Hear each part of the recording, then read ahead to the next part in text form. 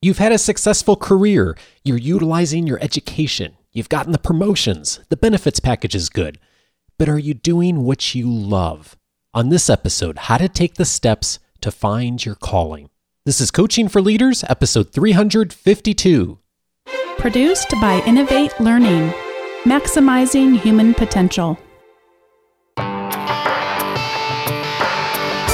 Greetings to you from Orange County, California. This is Coaching for Leaders, and I'm your host, Dave Stachowiak. Leaders aren't born, they're made.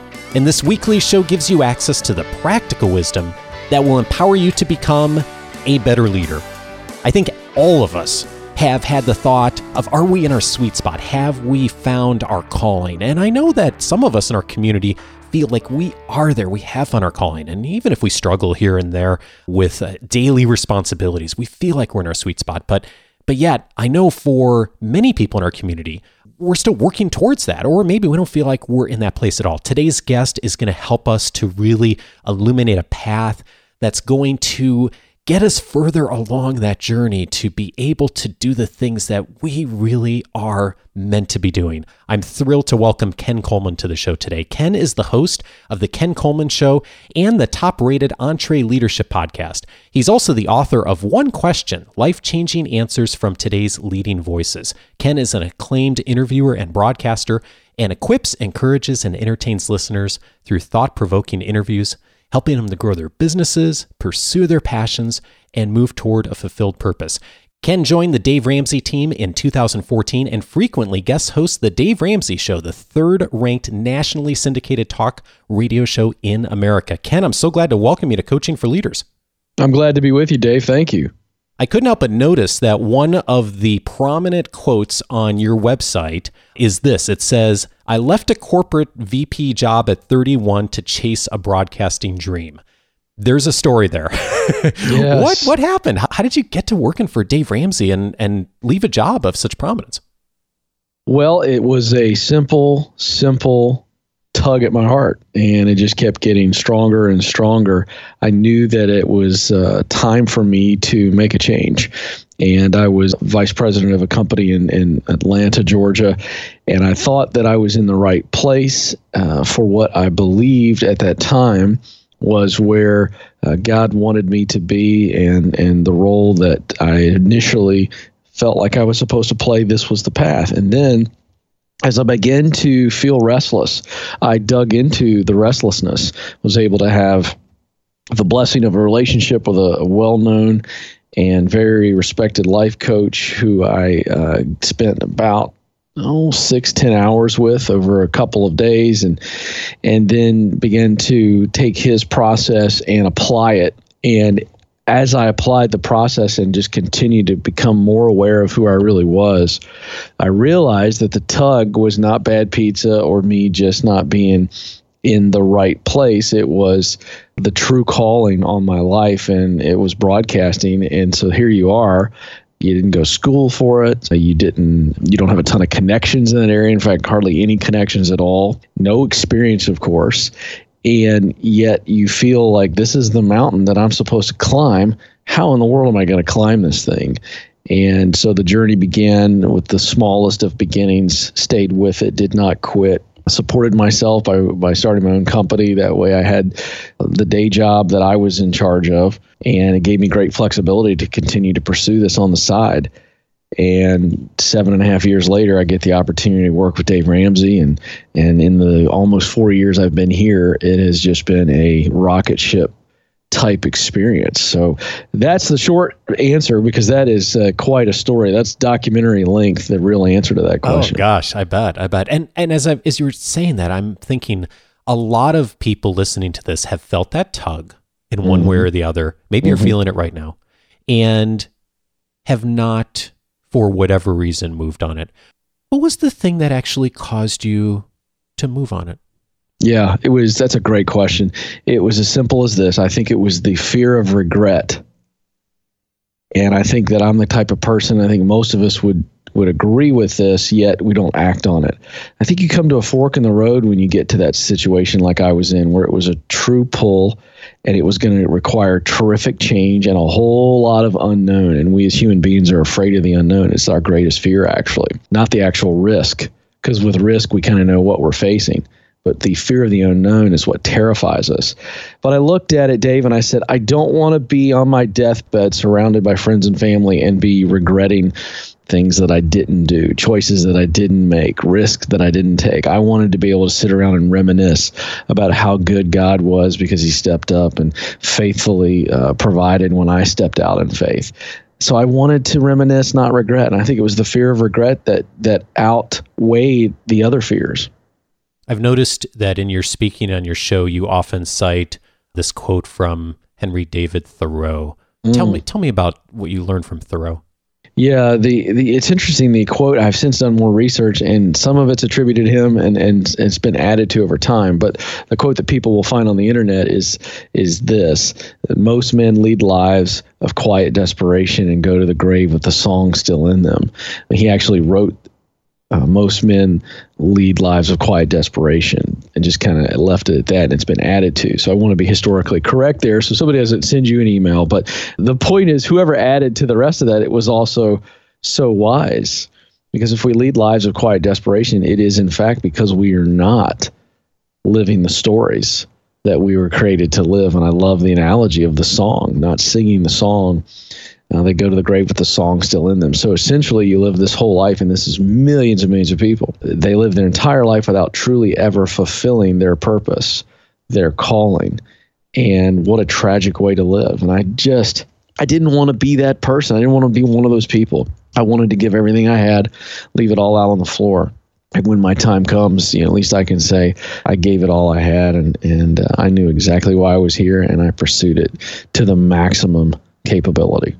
Well, you really are quite an example of having walked that journey yourself. And now you do this for so many others, of inspiring them to take the courageous step to listen to that tug.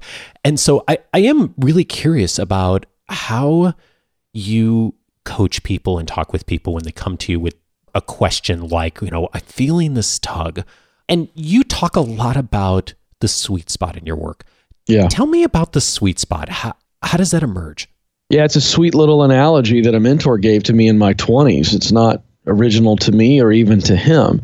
But those of you who at least know some of sport, whether it be hockey or tennis or golf or baseball, the sweet spot gets most of its, colloquialism from that analogy there. People get that little term. And the idea is that when you hit a baseball on the sweet spot of the bat, in the right spot of the bat, it literally feels effortless. You can't barely feel the ball against the bat. It almost has a click type feeling, just as simple as a snap or a click is what it feels like. And yet the ball goes faster and farther than if you hit it on any other part of the bat. Same thing with a tennis racket or a golf club or a hockey stick. So the psychologist by the name of Mihaly Csikszentmihalyi has spent almost 30 years researching this idea of flow, which is in essence the sweet spot come alive. And he's done all this research. And so when we are using our talent, the things that we do best, the skills, hard skills, soft skills, whatever you want to call them, to do the work that gives us the greatest joy, we enjoy it more than anything else. Time seems to fly. We just completely love it. Our heart rate goes up when we're consumed with this function or this activity. When we are doing that work with our greatest talents, it is a euphoric state. And that's what Csikszentmihalyi calls living in a state of flow. And so the sweet spot analogy is what I use to help callers and listeners demystify this idea of there is something that I was created to do. Why am I here? And when we can look inward and not outward, we look inward to see, well, what am I actually really good at? What do I do better than anything else? It's always come easy to me. People compliment me when I am engaged in this type of work. And then we look across to passion, which is what I love to do most. The questions I ask a lot of people, Dave, to help them begin to get breakthrough is, who do you most want to help? Begin to visualize that person. What do they represent? What is their problem? So another way of asking the same question, what problem do you most want to solve? Or another way to say it is, what solution do you most want to provide? If you can answer all three of those questions, and again, the answer is essentially the same.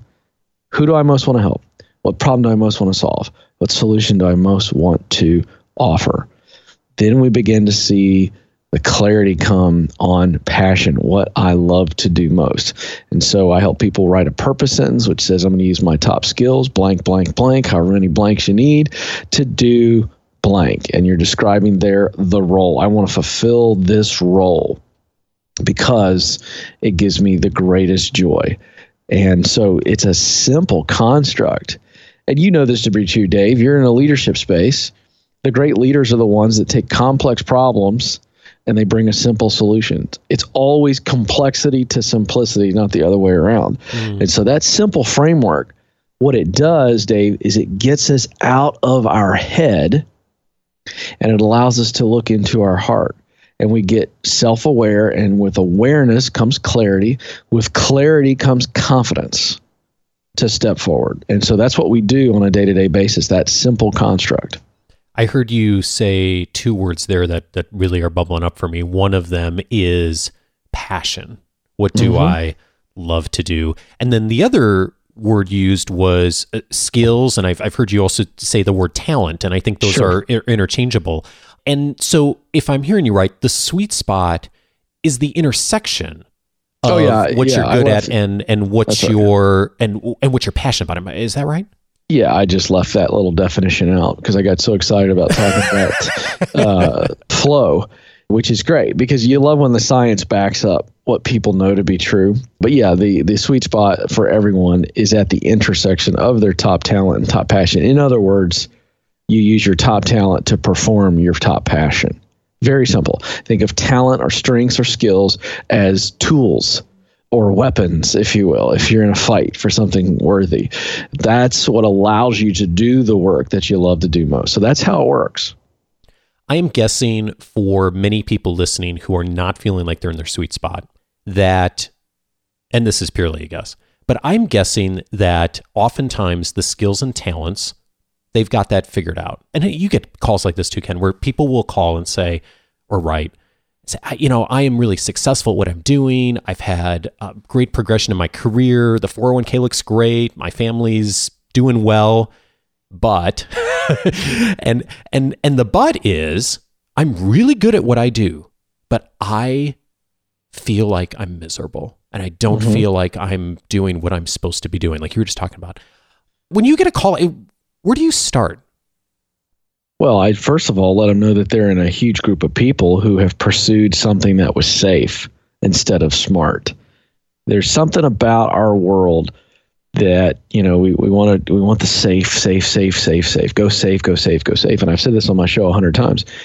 Sometimes, and many times, the safe decision is not always the smartest decision. So at some point, their parents say, go to a good school, and take out the student loans, but you're going to get a good degree, get a communications degree, or get a business degree. It's just a good degree to have. And then just go find a good job, a steady job. And if you can move up the ladder, great. And so that has been the progression for most of those people. Almost every time it's that way. Well, I said, I'll always start by saying, well, how did you get into what you're doing now? In fact, give you an example. I had a lady call recently who was making $250,000 a year, Dave, and she was just dying at the office. And she's in pharmaceutical sales. So here's a woman who's great at selling. I mean, she's just got all the tools necessary, and then she moved up into leadership. So not only can she sell, she can lead a sales team. So she's just a bright bulb, one of the great talents in her company. And as a result, she's killing it.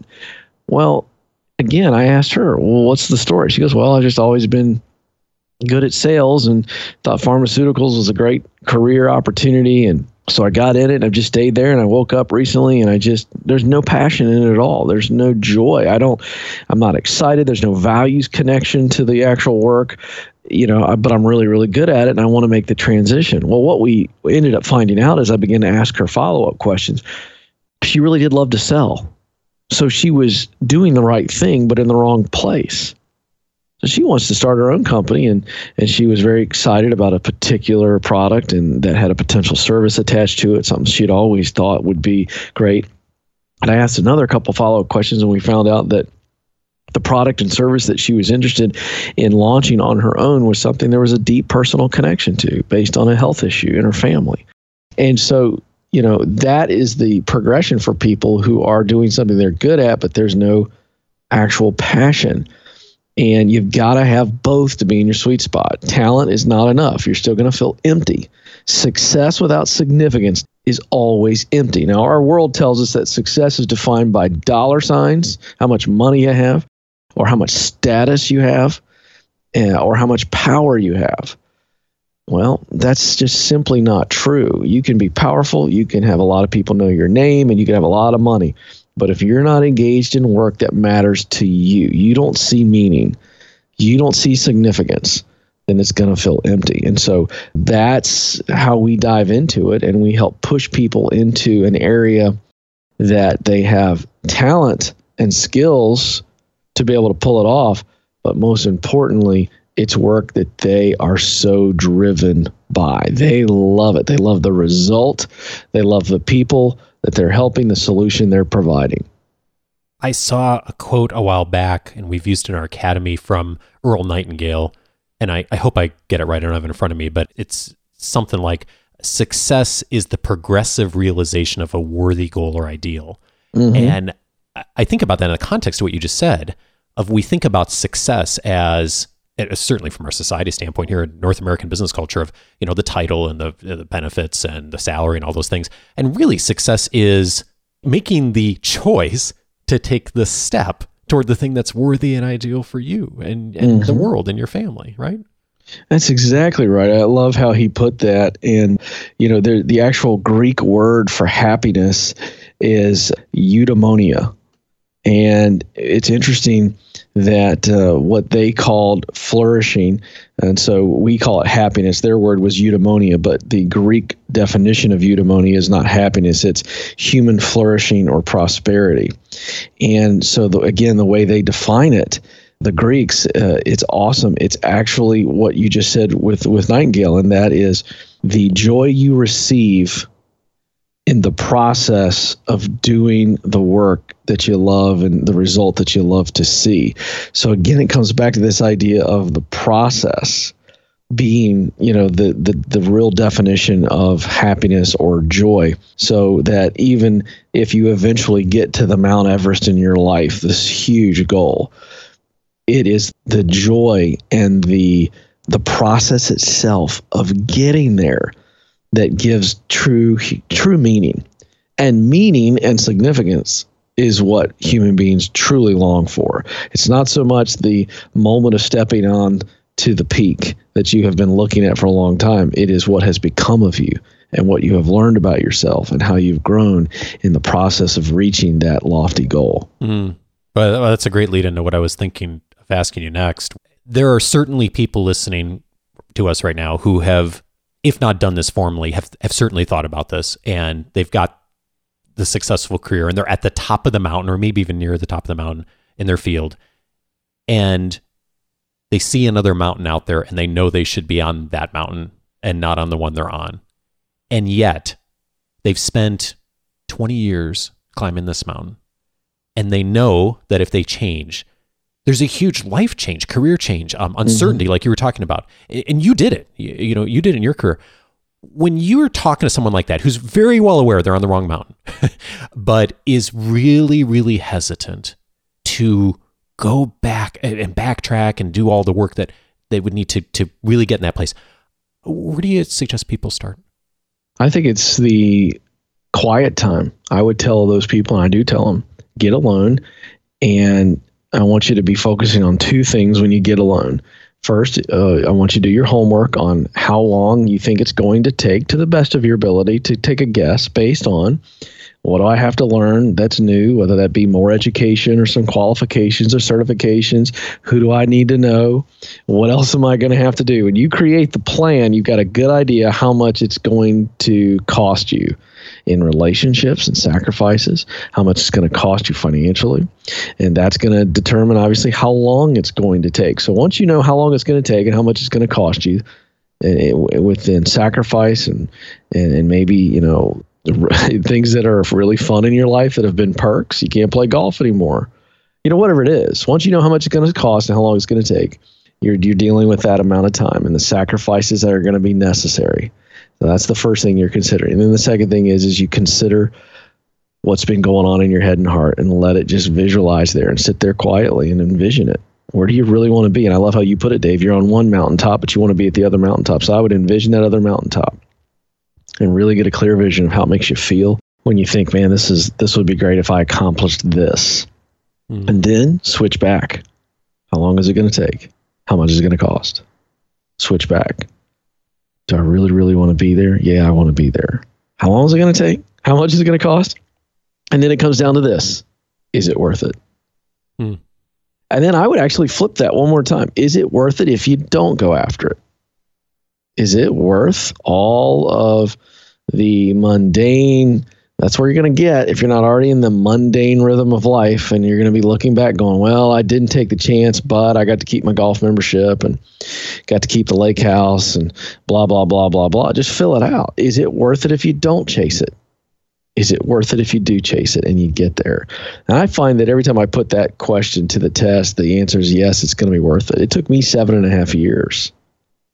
And what's funny about that, Dave, is I told the story on the stage in Boston recently to a crowd of 6,000 people. When I first launched into this, going after this thing, I told my wife, I said, you know what, babe, best I can tell, it might be 5 to 7 years before I catch a really good sized break. This is going to be a long slog. And she was like, I'm all in. That's cool. And would you believe that it was 7.5 years when I got the opportunity to come to Dave? And it's been, like I said, a rocket ship ride since. So Dave was the big break for me. There's no question about it, but I had to be willing to do it. And not only did I stay with it, I anticipated it might take 5 to 7 years. It took 7.5, a little bit more than I even predicted to my wife. But I'm going to tell you right now, it was absolutely worth it. And she would say the same thing. So you got to ask yourself, is it worth it? And is it worth the change? Is it worth the sacrifice? Is it worth the waiting? And I would tell you, it's absolutely worth it. You quote the late, great John Wooden in some of your work, and I know you interviewed him previously. He said, when opportunity comes, it's too late to prepare. Mm-hmm. It just seems so much in line with what you just said. Yeah, I mean, I had to be willing to take a broadcasting school at the age of 31 with a bunch of 20-year-olds who had no clue, and they were a different life phase than I was in. But here I am. Just swallowing humble pie every day, learning how to do play-by-play. The first live broadcast I ever did was play-by-play high school football on the internet. There were 2 people listening, Dave. One, the guy next to me, and the other one, my wife, because she's a good woman. And, that's how I started. Yeah. And you got to be willing to do that, because what Wooden is saying is you have to prepare. You have to get yourself in a place that you can actually stand and perform when you get the opportunity, because you can't just say, I want to do this, I want to do broadcasting, and never do it, and then get yourself a chance and then be able to pull it off. First of all, you'd never get the chance anyway. So I don't know why we live that way when it sounds absurd to think that I could just tell everybody that I know for 7.5 years that I think I got what it takes. And then because I know Dave Ramsey, he calls me one day and says, hey, I know you've never done any radio before, Ken, but I want you to host my show today. Right. No, if I say that, you're laughing because it's so absurd. Yet we live that way. Yeah. Well, wait a second. If it's absurd to hear a story like that, it's absurd to think that if you don't start small and put in the time and the effort, and you start knocking off many milestones. Well, I learned how to do this, and now that's going to make me better the next time. If you don't put yourself out there and fail, so that you can sit back and go, oh, I don't ever want that feeling again. How do I avoid that feeling? Well, do this, and do this, or don't do this next time. I mean, that's how you learn, and that's how I learned. And I had to face all that anxiety and face all that insecurity and face all of the failure and rejection in order to get the chance. But I can tell you this, Dave Ramsey himself never pulled me aside in his office and said, all right, I know you're filling in for me, and no one's ever filled in for me in 25 years. No one has ever sat in my chair. So I want to go over a couple things I want you to do. Do you know that he never did that? He just simply said, would you like to do it? And of course I said yes.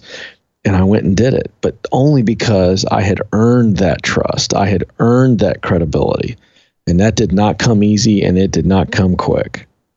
At the danger of perhaps taking an analogy too far, I'm thinking about the two mountaintops we've been talking about. And I think the sense is a lot of times if you get to the top or near the top of a mountain and you realize you're on the wrong mountain, that you really have to start over. And often I found, I've certainly had this happen in my career where it felt like that. And then when I really thought about it and talked to others, I realized, no, I don't actually have to go all the way back down the mountain and all the way back up. Like there's other ways to maybe jump over and, That's right. and leverage. Do you find that to be true with people too? I think you're absolutely spot on there. So let's stay inside of your analogy and let's just rename it. It's not starting over. I just think it's a detour. I just liken it as you're moving forward purposefully on a path or a road, and a roadblock happens, or you run that thing off in the ditch, your car or whatever. So in both of those scenarios, what happens? Well, if there's a roadblock, then that means you're going to have to take another route. You got to find another route, and it may take you sideways for a little bit, but eventually get you right back on the path, and then you go farther. Or let's say that you wreck the car, or the engine blows, or you get a flat tire. So you get a flat tire and it stops you. You don't call the car dealership and buy a new car. You call AAA. They come out, fix your flat tire, and you get going again. I think that's what we're talking about here. I think that's the visual. And it's rarely starting completely over. It's just, okay, I had a failure. There was a stoppage. What do I need to learn? What do I need to do to keep moving? It's very simple. What do I need to learn to avoid this from happening again? Sometimes you can't avoid it again, but it never has to stop you. It just delays you. So you learn something or you adjust. So the next time you get a flat tire, you're not as panicked. You know exactly what to do and you move through it more efficiently. It's the same thing. I rarely see somebody have to start completely over and going back to the starting line. I just don't think that really happens very often. Yeah, I agree. I find often, and even if we can't often see it ourselves, the people around us can say, hey, you should leverage the last 6 years of experience you've been doing this and maybe think about it a different way or tweak it a different way. All of a sudden, you can shorten that distance. And that's right. It's hard to see ourselves sometimes. Yeah. One question I'm really curious about is you work directly for a very high-profile, well-known leader, Dave Ramsey. There are people in our audience who also work for very high-profile people, maybe not as well-known as Dave Ramsey, but equally high-profile in their industries. Now that you've worked for Dave for about 4 years, what's one piece of advice you have for leaders who are working for someone who's got a really high profile? I think the best piece of advice I would give would be to remember that you do not just represent yourself or the company you work for, but you also represent that person who has a high profile. You get a lot of benefits when you work for somebody who's high profile. You get a lot of their trust that they have established. It gets transferred to you. You get a lot of credibility that they've earned that gets transferred to you. And so you have a very, very, I believe, high responsibility, very important responsibility to remember that you represent them as well. So for instance, I am so blessed with Dave's trust and his audience's trust. I am blessed with his credibility has rubbed off on me, and I have to maintain that in my actions. And I am representing Dave because Dave platforms me and promotes me and believes in me. So my professional actions and my personal actions also come back and reflect on Dave. And I think that's important. And I think if you can remember that, it's going to hold yourself to a higher standard than maybe you would normally do. And I think it is important. And that's why I say that. You should always act the right way because it's you, and you should be a man or a woman of principle. But I have a even greater responsibility to represent Dave well. In the spirit of that, what's something you do differently today that maybe you didn't do in your past careers or past positions before you were working for Dave? I just think about everything I do in public a lot more, and I'm careful about what I tweet. I'm careful about how I act in public if somebody wrongs me. I mean, I'm no different than anybody else. So if I'm at a youth basketball game, and this is a scenario that happened to me not too long ago, I'm coaching a team, and the other team's coach is just completely no class at all. And it was just an awkward situation. And he's trying to provoke me get up in my face. And I've got to remember right there, what I really want to do is just give it right back to him and put him in his place. But I had to remember, people know who I am. They know my name. They know I work with Dave Ramsey, and maybe I wouldn't have as much patience. Maybe I wouldn't have been as gracious as I was. I certainly hope I would have been, because my kid was right there watching me. But just, being completely vulnerable here, there's no question that my position and my relationship to Dave, certainly, I'm just giving you one example, but I don't know that I would have been that thoughtful in the moment. I may have been a little bit more reactive. Would I have lost my cool? Maybe, maybe not. But I didn't say anything. I just held back and let the guy make a doofus out of himself, and everybody else jumped to my defense, and it fizzled out, and I walked away looking pretty darn good. But again, a lot of that was because I knew that people were watching me. Yeah. Boy, responsibility and leadership, I mean, certainly in some ways can bring out the worst in us if we don't handle it well. But in also a lot of ways, it can bring out the best in us too. I mean, what a great example of that. Thank you for sharing that. Yeah. One of the things that our audience is always curious about is, especially when they hear from people like you who are really successful in what you're doing, is where they stumble. And I've watched you speak. I've heard you on the radio. You are exceptionally good in your platform presentation skills. I mean, you are on, when you misstep or make a mistake, you laugh at yourself, you poke fun at yourself, you're present, you're calm, you're cool, you're confident.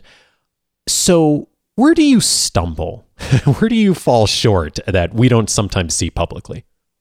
Yeah, I think that the thing that I stumble with most, professionally and personally, is as calm as you say I am on the stage. I'm not always that way in the day-to-day operations with my team. For those who value personality profiles, I am a high D, high I on the disc, and high Ds. And what's interesting, Dave, is I'm 100 on both. So I can almost be Jekyll Hyde for folks. And the high I is the extreme extrovert, fun-loving, love to poke fun at myself to make one person laugh, life of the party, love making people feel good, but yet I can also be high D, which means I'm no holds barred, get it done, and at times you're not as sensitive because you are bottom line driven only, and so you can be a bit of a bull in a china shop when it comes to focus. And so I'm a very passionate, enthusiastic guy. And where I stumble is when I am completely locked in an intense moment, maybe because I'm tired and I've got some deadlines or stress, or I'm under some type of performance pressure, and I can be a bit too intense at times. The good news is that I am high I, and if a teammate says, hey, that was a little out of line, or hey, relax, man, or I can read someone's face, I can snap out of it for a moment and see that I'm coming across a little bit too intense, I'm able to just dial it back and also ask for forgiveness, call myself out, no excuses. And so I'm able to make up for it. And that's thankfully because of the high I. So I'm not, I don't have a lack of self-awareness. So I don't mind sharing that with your audience, because I think that hard drivers like me, you see us publicly and you just see the smiling Ken, the guy helping Ken all the time. But there are times where I can get those racing blinders on, like a horse. Those horses have blinders on for one reason, to keep them from looking at other horses. They're only focused ahead. And I can be like that at times. And when you're like that and you get on a racetrack, you can bump into people and you can run into them a little bit. And so I'm very cognizant of it, and I put things in place to try to guard from that. But that's where I stumble. Ken, this has been really fabulous. I know that you're evoking thoughts for people who are in this place of wanting to find their sweet spot. If that is you, a couple of things you'll want to do to start finding your calling. Check out the Ken Coleman Show. Ken's airing it regularly. It's a top-rated careers podcast on iTunes. Also, check out the book, One Question, life-changing answers from today's leading voices. We'll have all the links in the show notes in this week's leadership guide. Ken, thank you so much for your time. I'm grateful for it. Thanks, Dave. I enjoyed it.